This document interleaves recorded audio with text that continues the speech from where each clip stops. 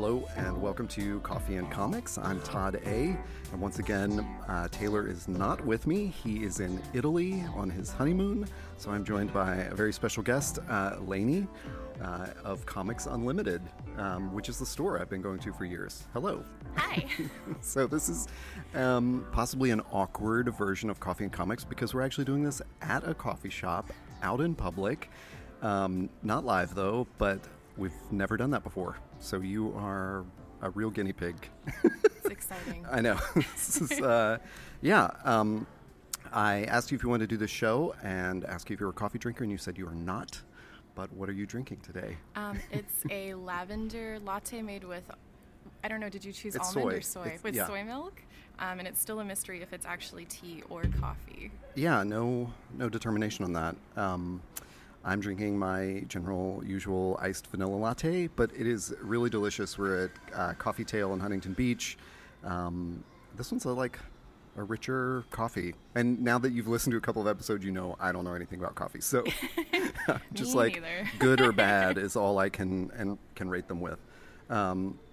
Anyway, I asked Lainey to do this particular episode because you run a monthly comic book and graphic novel book club at Comics Unlimited called Comics Bang. Yes, You just told me that, and I almost forgot it. So last month you read Punk Rock Jesus by Sean Murphy, and I was unable to attend the meeting. I've never attended one. I'm very sorry. But I thought it'd be cool to get together and talk about this book because I did read it. I did pick it up intending to go to the club. So that's what we're talking about today. It's called Punk Rock Jesus. It is by Sean Murphy, who also did Batman White Knight, which Taylor and I talked about a few episodes ago. What made you pick this for Comics Bang? I keep wanting to say Comedy Bang because of that podcast, Comedy Bang Bang. Yeah, it's Comics Bang. It's supposed to be Comics, Books, and Novels Group. We had a really hard time picking the name, and then people thought it was a dating service for a moment, but it wasn't. I like we the chose acronym. it. I think we had already read a few books that Sean Murphy illustrated. We read Chrononauts.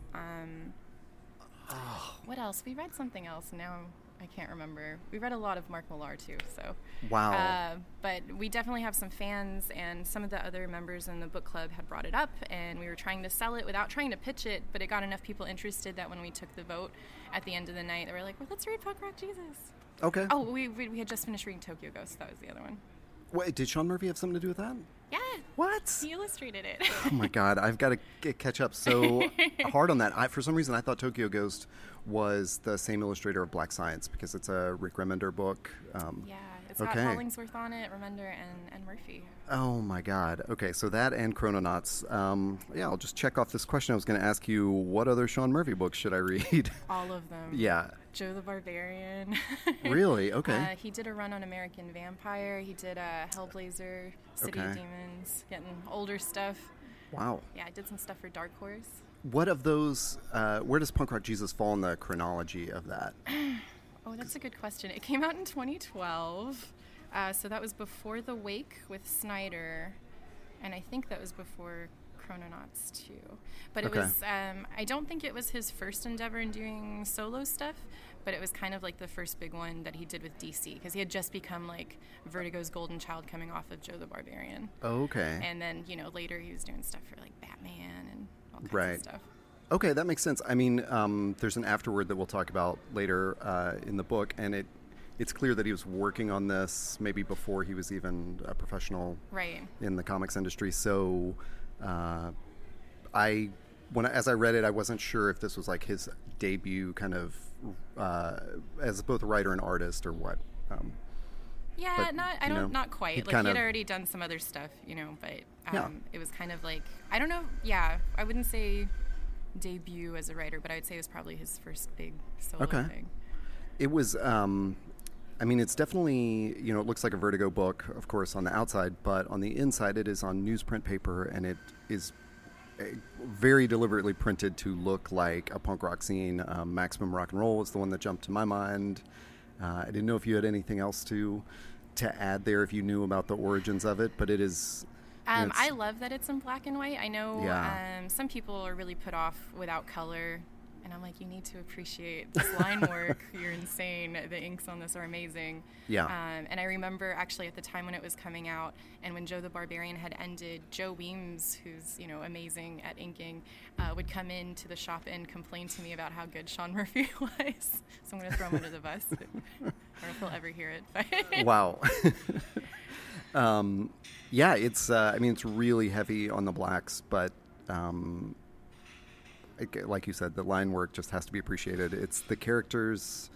I don't know. I got a real personality from each of them, not just on the art, but even on his writing and the characterization of them, which I thought was really impressive. And of course, I read it thinking like, this is the first thing he's ever written and illustrated. So I was really wrong on that. But I thought maybe the best way to get into the book and what it's about, because for me, it couldn't be summed up.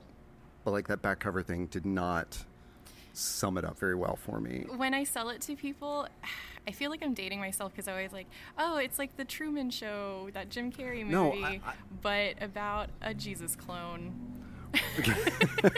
That is really succinct. So I was seeing it as like there's story layers we're going to have to talk about, and where do you even start peeling that onion apart? But there is a giant corporation called J2, run by, is his name Slate? I think is the guy's. I think it's Rick Slate. And so he's just sort of the evil corporate tyrant, and their whole plan is to clone Jesus Christ from DNA that they find on the Shroud of Turin. And TV. And televise the whole thing. So that's kind of that layer. And then every character has like a different motivation under that. He hires this doctor to run the cloning named Dr. Epstein. And she is taking the job only so that she can, because Slate will fund her research on an algae that eats CO2 and will purify the atmosphere. Saving the earth. Right. And then then Slate has to cast a woman to give birth to this Jesus clone. So that's Gwen. Very naive, yeah. Yeah, so it's just kind of like there's like that reality show layer. She, of course, knows what she's signing up for, that everything will be televised. There's no surprise there. And then there is this other character that, strangely enough, the book starts with, named Thomas McHale, who, he has a really rich backstory that... I love Thomas so much. The book club argued whether it was Chris, who's the Jesus clone, or Thomas that was the hero of the book, if he was the main character. Wow. And I think it kind of changes. I think that's what we settled on. Like the first half is Thomas, and then the second half is maybe Chris. But our punk, our IRA, Irish devout Catholic punk, I guess. Yeah. Thomas. So it opens with it's sort of Thomas's origin story, which is that his parents are there's a raid on their house. They're Irish, and we're made to believe that it's like not the IRA that has raided him, but the dirty Ulster Protestants that have shot and killed them. And Thomas is rescued by his uncle, and sort of the uncle swears he's going to turn him into the kind of man that his father wanted him to be, and that's how it opens. I didn't. That to me was like. When I picked it up in the shop and sort of flipped through those first few pages, I did not know where the story was going to go after that. Like, I was sure that... anyway, he is hired by J2 to be their security consultant and, like, run their whole security. So, that IRA background comes in, like, flashbacks, I guess, and then he just straight up tells the story to someone else. I can't remember the other guy's name that's like his technical... Tim. Yes, I love Tim. Yeah. He's a stand-up guy. I wish he had more in the book. Yeah. And then and then I guess, well, I don't know how we want to talk about like getting into the story, but at times it moves really quickly. Like whole years will pass and we will just see the Jesus clone grown up. So when Jesus 2, J2 is born, Gwen names him Chris, but I guess his proper name is Jesus Christ. And then it'll sort of flash forward and like Chris is 5 years old. Yeah, he's going through being toddler and slowly up until he's 14 and rebellious. Right. And we learn he's basically being educated by holograms and raised on this island so that they're in international waters and, free from oversight. In the background, though, there is a group called the New American Christians that are gaining in, I love how they change because initially they're very against it. It's blasphemous that they're making a clone and he's a false idol, and then spoiler, they switch teams later. It's they object to the whole reality show bit of it, and the blasphemy of thinking someone could clone Jesus, and then. I don't know. I feel like I'm just kind of dancing around the obvious, which is about halfway through the book. Chris turns 14, and Gwen has tried to escape the island several times. And there's this. What is the thing? There's like a big public unveil. Oh, they're going to get Chris to host some award show, and that's kind of when he unveils himself as this. His punk kid. Gwen dies. She leaves, and then. She has an experience after she cleans up because I guess being the mother of Christ is very difficult. So and living on an island, only talking to reality show, cast and crew. Right. So they have this giant operation to retrieve Chris from the island, in which she dies in front of him, and it changes everything. He's very upset. Thomas is upset, and suddenly new ideas are sinking in. And I guess that's how he wants to liberate everyone. I don't know if that's... He kind of leads this new idea of thinking that, it's a sham. Right. I guess so. There's another castmate that we should introduce. That's Rebecca. Dr. Epstein delivers a baby and is pregnant shortly after Chris is born, about a year after, I guess. So he's kind of always grown up with this other girl, but she has seen the outside, and she is not as cloistered as he is. There's that other, I forgot about the other weird detail, which is all the holographic educational tools are based to show Chris a creationist. Yeah. Very, very Christian mentality, very strict. Yeah. I don't know if they're dinosaurs or not. No, and this kid grows up thinking he's asking his mom, can I do that? Can I walk on water? Can I... Yeah. Or there's one part where he's I did that, right? Right. He's did I do that? When do I get to do this again? Yeah. That part is super creepy. Yes. So when he does see his mother die in front of him, Gwen's obviously battled alcoholism and all this, and as you said, she finally escapes and cleans up, comes back, is killed in this awful accident that looks like it's engineered by Slate, and... How do they... Chris then kind of turns they remove the filter so that he can... So Slate had turned off all the cameras, so there's no evidence, so no one gets to see the truth. And then because Chris is right there and he's demanding to perform a miracle on his mom, it doesn't get to happen. And I think that's when things clicked for him. Yeah. So then he re-educates himself with through this punk. Yeah. Through punk rock music. Well, and the and science. And the database kind of there's some cool little what do we want to... I mean, they're not even Easter eggs, it's just background details of what records he's actually listening to, and I noticed there was on the bookshelf there was the God Delusion and a couple of other really the famous Easter eggs that are in there, big punk records. And then, name dropping some big scientists. I love the shout out to Carl Sagan. That was really good. Oh, yeah. Hail Sagan. So then Jesus Christ becomes an atheist. Right. And joins a punk band. and is fine. I mean, he doesn't even escape from the island, though. It's they take him off to be the host of some award show. Right, they wanted to reintroduce him that hey, everything's safe or good and fine, and secretly right before the show he gets a mohawk and makes a mockery of Slate. Right, so then that second half of the book is him as this punk rocker who's... a very cranky teenager. He's very cranky, and it's... I don't know, we get hints of the world that they live in, New York is flooded. It's not quite Right. We start to see like how, so the book too, like it was written in 2012, but it takes place next year in 2019. So it wasn't even like that far away. Right. And I was thinking about the progress of reality shows from when the Truman Show actually came out. Like I think American reality TV was still kind of a novelty, and now it's so commonplace. Like yeah. It's not even reality TV, it's just TV.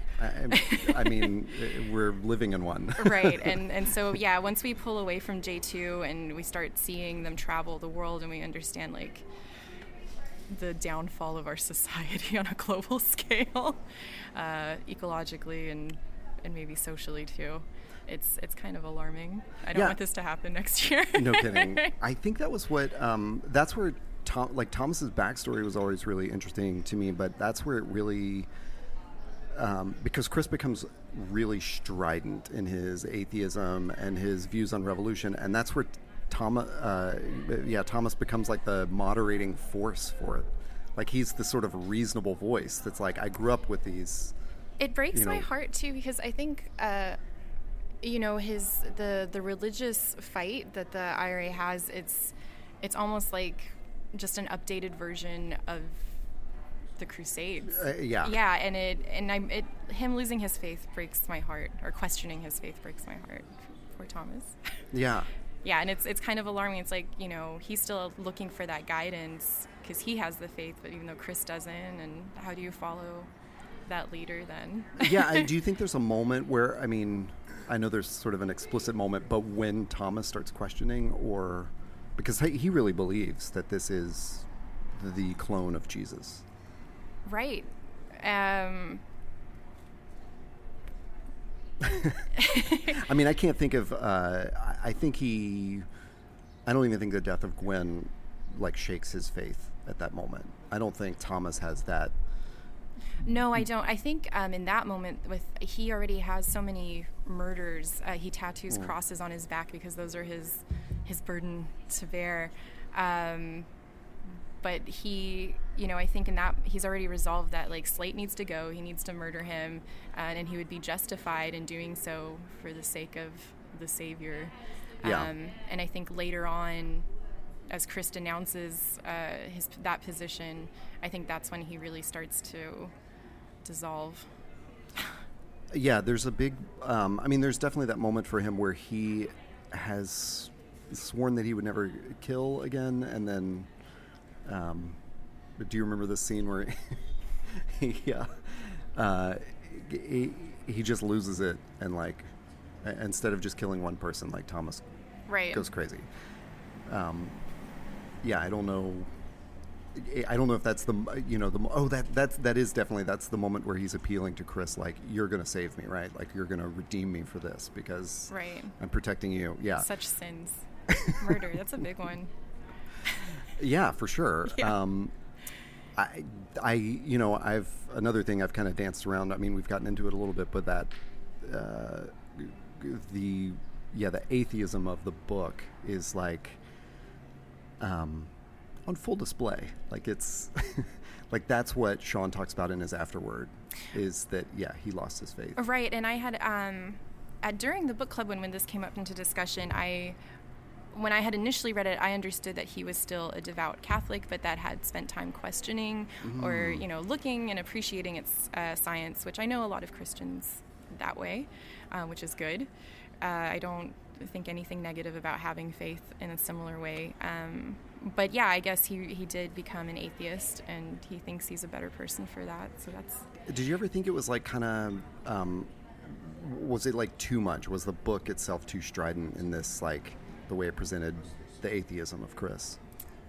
I don't think so. I feel like if you were 14 and your world just got flipped upside down, it would be that aggressive. And I think like, I love Thomas, and like I said, my heart breaks for him, because I think that is his story about the faith is more realistic of when maybe someone starts to get shaky about it. Yeah, I think, that's one of the things that I thought was so interesting about the book, was that there was just, Sean Murphy did a really good job of characterizing, Chris is like a 14-year-old. When they lose their faith, it's like black and white to them, Right.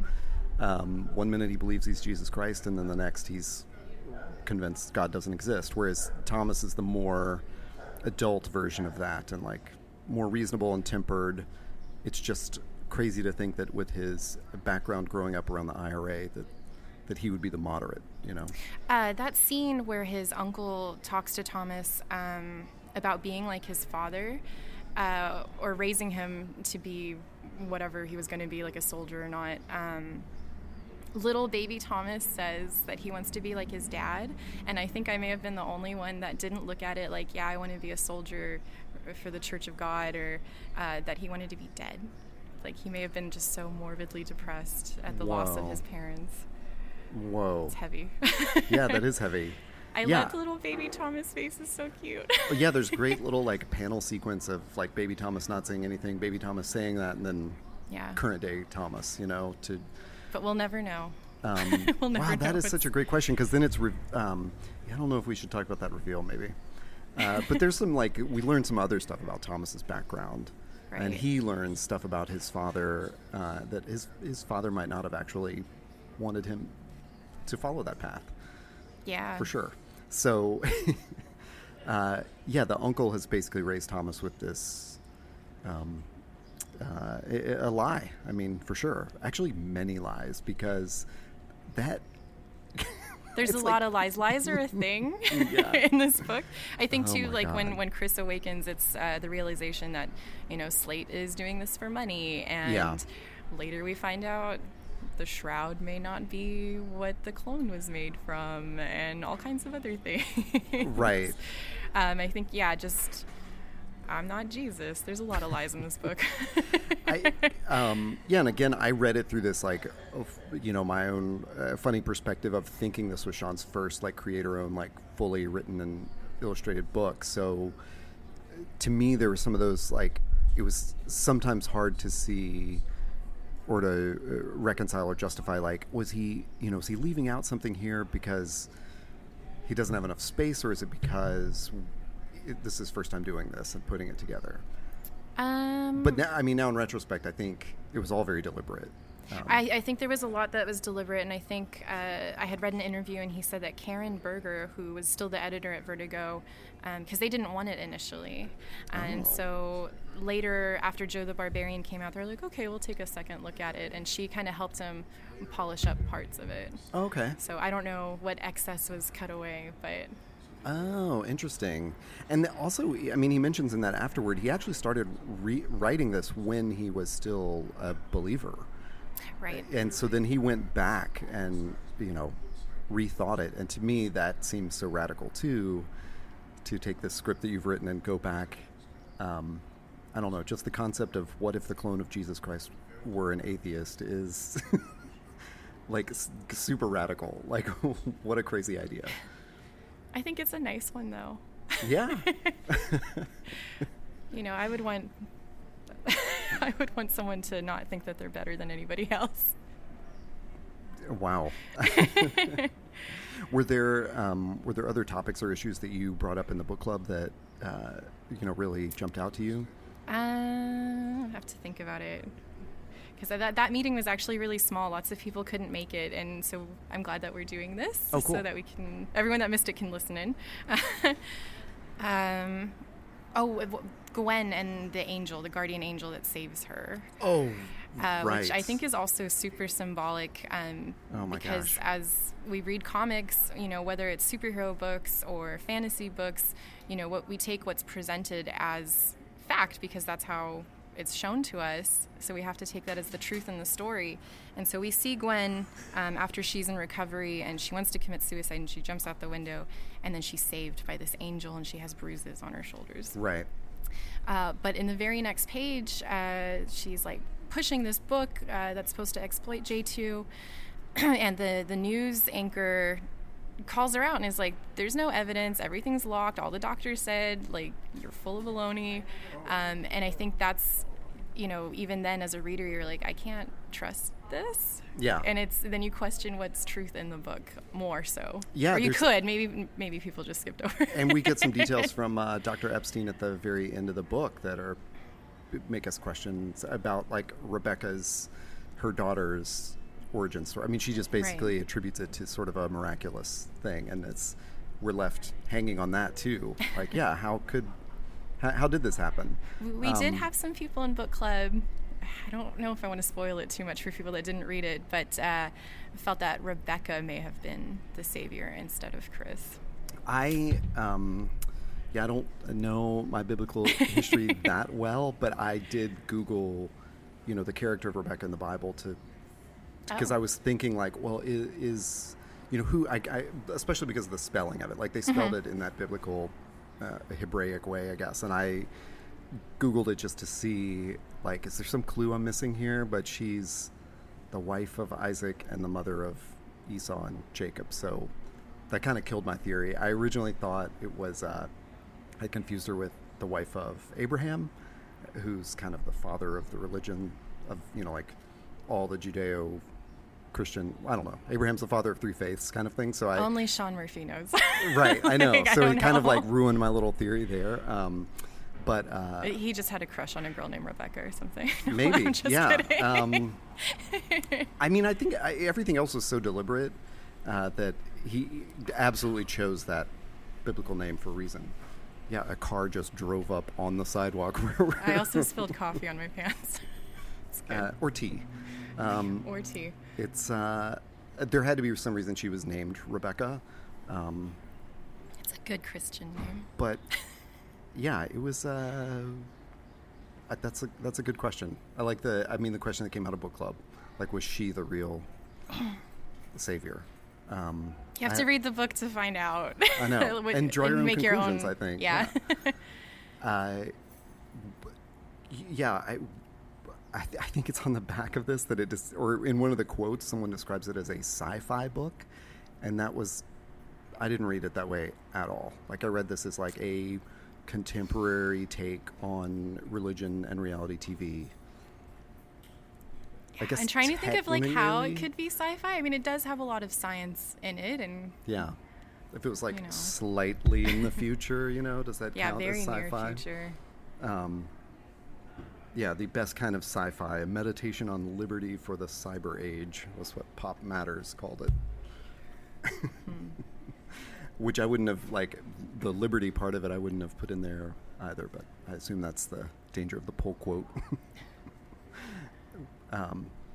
All I can think of is all those, like, when you go to Hobby Lobby and the signs that say, y'all need Jesus, and how the other side came out with Neil deGrasse Tyson shirts that say, y'all need science. I think that's what just came to mind.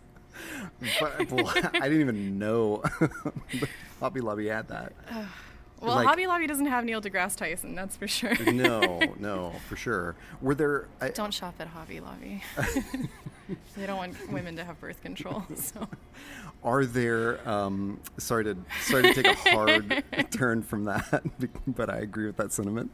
Are there other books sort of in this, meditation on contemporary life and religion that you would recommend? That's a tough one. I think this one's really unique. I mean, I know there's books where religion plays a big part, but I don't know that it's so much in questioning faith. Yeah, I think that is a super unique thing about this, is because it looks like the visual style of it is very much like at least the other, Sean Murphy book I can point to, the White Knight book. So it has that. It's not drawn in like an alternative comics fashion, but it's definitely a story that you don't see in mainstream comics. Although it's got all the there's plenty of action sequences and plenty of gunfire. It's really fast. I think when I first read it, I was shook by the ending because it ends so abruptly. It felt like a movie. I know the ending you're talking about. And it's just very hard and fast. Like, you're riding this wave of what's going on, and you're going, and then the resolution is just... I literally did that thing where I flipped back to see... If you skipped a page. Yeah. I was like, wait, what happened? There's just this one full page thing where you realize... Yeah, if it was in a movie, I just imagine they've got this he's on his motorcycle, the thing that happens, and then you would just, like, it would cue the punk song with, like, a black screen and credits rolling, and that's all you get, and then you're amped up and you have to leave. Yeah. It's... That's it. It's true. Yeah. Were there, like... And of course, like, confessing my ignorance here, I didn't, and you just said this, that I didn't know that he had done Tokyo Ghost, but maybe that's not a good segue to this, but there were times where it, like, really reminded me of, like, manga and, like, the action sequences of manga. I sold Tokyo Ghost to so many people that weren't really into comics. And I'm like, do you like late 80s, early 90s anime? Because it's totally like Dominion Tank Police. Or whatever, Ghost in the Shell. Like, if you like that stuff, you'll love this. And Punk Rock Jesus, especially because of the black and white printing of it, like, it just had that feel to me of so many, his inks are so good. Yeah. I love that. I really hope they're his real fingerprints in the shading. I'm like, don't tell me that's CG'd in there. Well, there's one, like, I keep looking at that one that's just on Chris's face on the cover. He uses it on cheeks a lot. Okay. And I'm just like, yes, you got your hands dirty. Like, how can you have that control? I would be so mortified to, like, ruin any drawing. Yeah. I thought it was like a DNA kind of tie-in. No, I didn't really think about it. But it shows up in Chrononauts, it shows up in Joe the Barbarian. Whoa. Just using his fingers. That's a high-tech technique. Yeah. That's pretty cool. Is there any other, like, you've obviously done a lot of reading of interviews with Sean Murphy and stuff like that. Is there other trivia about Punk Rock Jesus that we should let readers know before they go into it? Actually, I only read like 3 interviews right before I came. Oh, no, that's fine. Tried to brush up. I didn't read any, and obviously I didn't even know he was the one doing Tokyo Ghost and Chrononauts. Read Tokyo Ghost. It's so great. I love it. Yeah, you've recommended that to me romantic. Before, and I think I was always like, I'm not even caught up with Black Science. I can't get into another Remender book. Yeah, but it's so good. Yeah. And Chrononauts also you've pitched to me. And super fun. That one also feels like a movie, and I'm not a big Mark Millar fan, but that one, it feels like a fun buddy movie. Yeah. So no other trivia on Punk Rock Jesus that you can think of that we should talk about? I'm trying to think if there's anything we left out. Like, hopefully we didn't spoil everything. Right. I don't think so, because I was... They're in a punk band. There's a whole thing about them being in a punk band. I feel like that takes a backseat to the real headier dilemma of faith and losing faith. Yeah. About being a good person. Yeah, I agree, but I also agree with what you said earlier about being like a 14-year-old and having your world totally changed, and everything that punk band does is so much what I can picture, any punk band when I was 14, like, yeah, that's how it's all black and white. Well, there's that scene with Rebecca where they're touring and she's touring with them, and there's the kid in the wheelchair who wants a blessing. He says that he has faith, but he loves the band. And she kind of, like, Chris wants to just be like, no. Yeah. Like, you're dumb. I mean, he doesn't say it that way. It's a little more eloquent. Yeah, I mean, he slightly argues with the kid. Right. And then Rebecca's like, be nice. Like, remember to be nice. They're like, don't, just because you don't believe doesn't mean you should be a jerk to those people that do. Yeah. I think that's a really important thing to throw in there. I agree. It's like 2 panels. It's really important. And then I feel like the way he comes back to the kid and takes a doesn't picture. Doesn't give in. Well, he also says, like, I'll keep you in my thoughts and I'll dedicate my next song to you. Right. And I was like, what a great way to say, like, I'm going to show you respect in the way that, that I show respect, but I can't change what I believe to... He doesn't want to give special treatment too, especially since he doesn't believe that he's who the kid thinks he is. He's not going to go through the motions and sort of, like, bless this kid if he's not a believer. So, yeah. Yeah, I don't think we've spoiled anything. I think this is definitely worth picking up. Yeah, everybody read it. On your advice, I guess also pick up Tokyo Ghost, and maybe Chrononauts is below there. Would you say recommend any other Sean Murphy books? Like, just all of them. Okay. All right. Just read it all. Actually, I wasn't that big of a fan of The Wake. I didn't finish it. It was very slow to come out. Okay. So I can't really put my stamp on that one. Is Tokyo Ghost done? Was it just 2 volumes and it's over? Yes. And is Chrononauts done? Or is it ongoing? It's funny about that because I believe one of the Easter eggs in Chrononauts is a Punk Rock Jesus 2 book on the shelf, I think. Weird. It was I'm pretty sure it was Punk Rock Jesus 2 and not Tokyo Ghost 2 because I don't think Tokyo Ghost was out yet. But I hope there's not a sequel. To Punk Rock Jesus, yeah, I think that should just end. Yeah. I also hope that there's never because when Chrononauts came out in trade, it said Volume 1. And I know Mark Millar, but I really hope that there's no Volume 2. Like, I think that should be done. Oh, gotcha. By itself. No, I thought it was an ongoing series because of that. Yeah, I don't want there to be more. Okay. Like, I hope maybe it's a joke, being like, oh, time travel, right? Like, right. Volume 1. But no, just leave it alone, please. They should come out with just, like, Volume 12 next. Yeah, you don't know what's in between. So what is Comics Bang reading for next month? Well, next month because you're not doing July, right? Right, we don't do July because of Comic-Con, and we don't do December because of Christmas. But for August, we'll be reading an indie comic called My Blacks Don't Match by Drew Rausch. It's available as a webcomic online, and we're trying to get the graphic novels back in store because we keep selling out of it, which is nice. It's kind of a spooky comedy thing. Cool. Maybe it's not comedy, but it's very cartoony. Do you know what day that book club will be? We meet on the third Saturday of the month at 6:30 from 7:30. Okay. From 6:30 to 7:30. At Comics Unlimited? Yeah, we meet at Comics Unlimited, but if you're running late, we actually set up in front of the bagel shop down the sidewalk because we don't have chairs. Good tip. Cool. Thank you so much for joining me, appearing on this slightly awkward outdoor podcast. Thanks for having me. Yeah, everybody read Punk Rock Jesus by Sean Murphy. And you can find this and all our other podcasts at findusthere.org. Do you want to plug anything? I know you have an follow Etsy me. shop and stuff. Yeah, I have an Etsy. It's Cyanide Sweetheart, and you can follow me on Instagram at Sweetheart Cyanide because I got in there too late to flip it. Cool. Thank you so much. Thank you.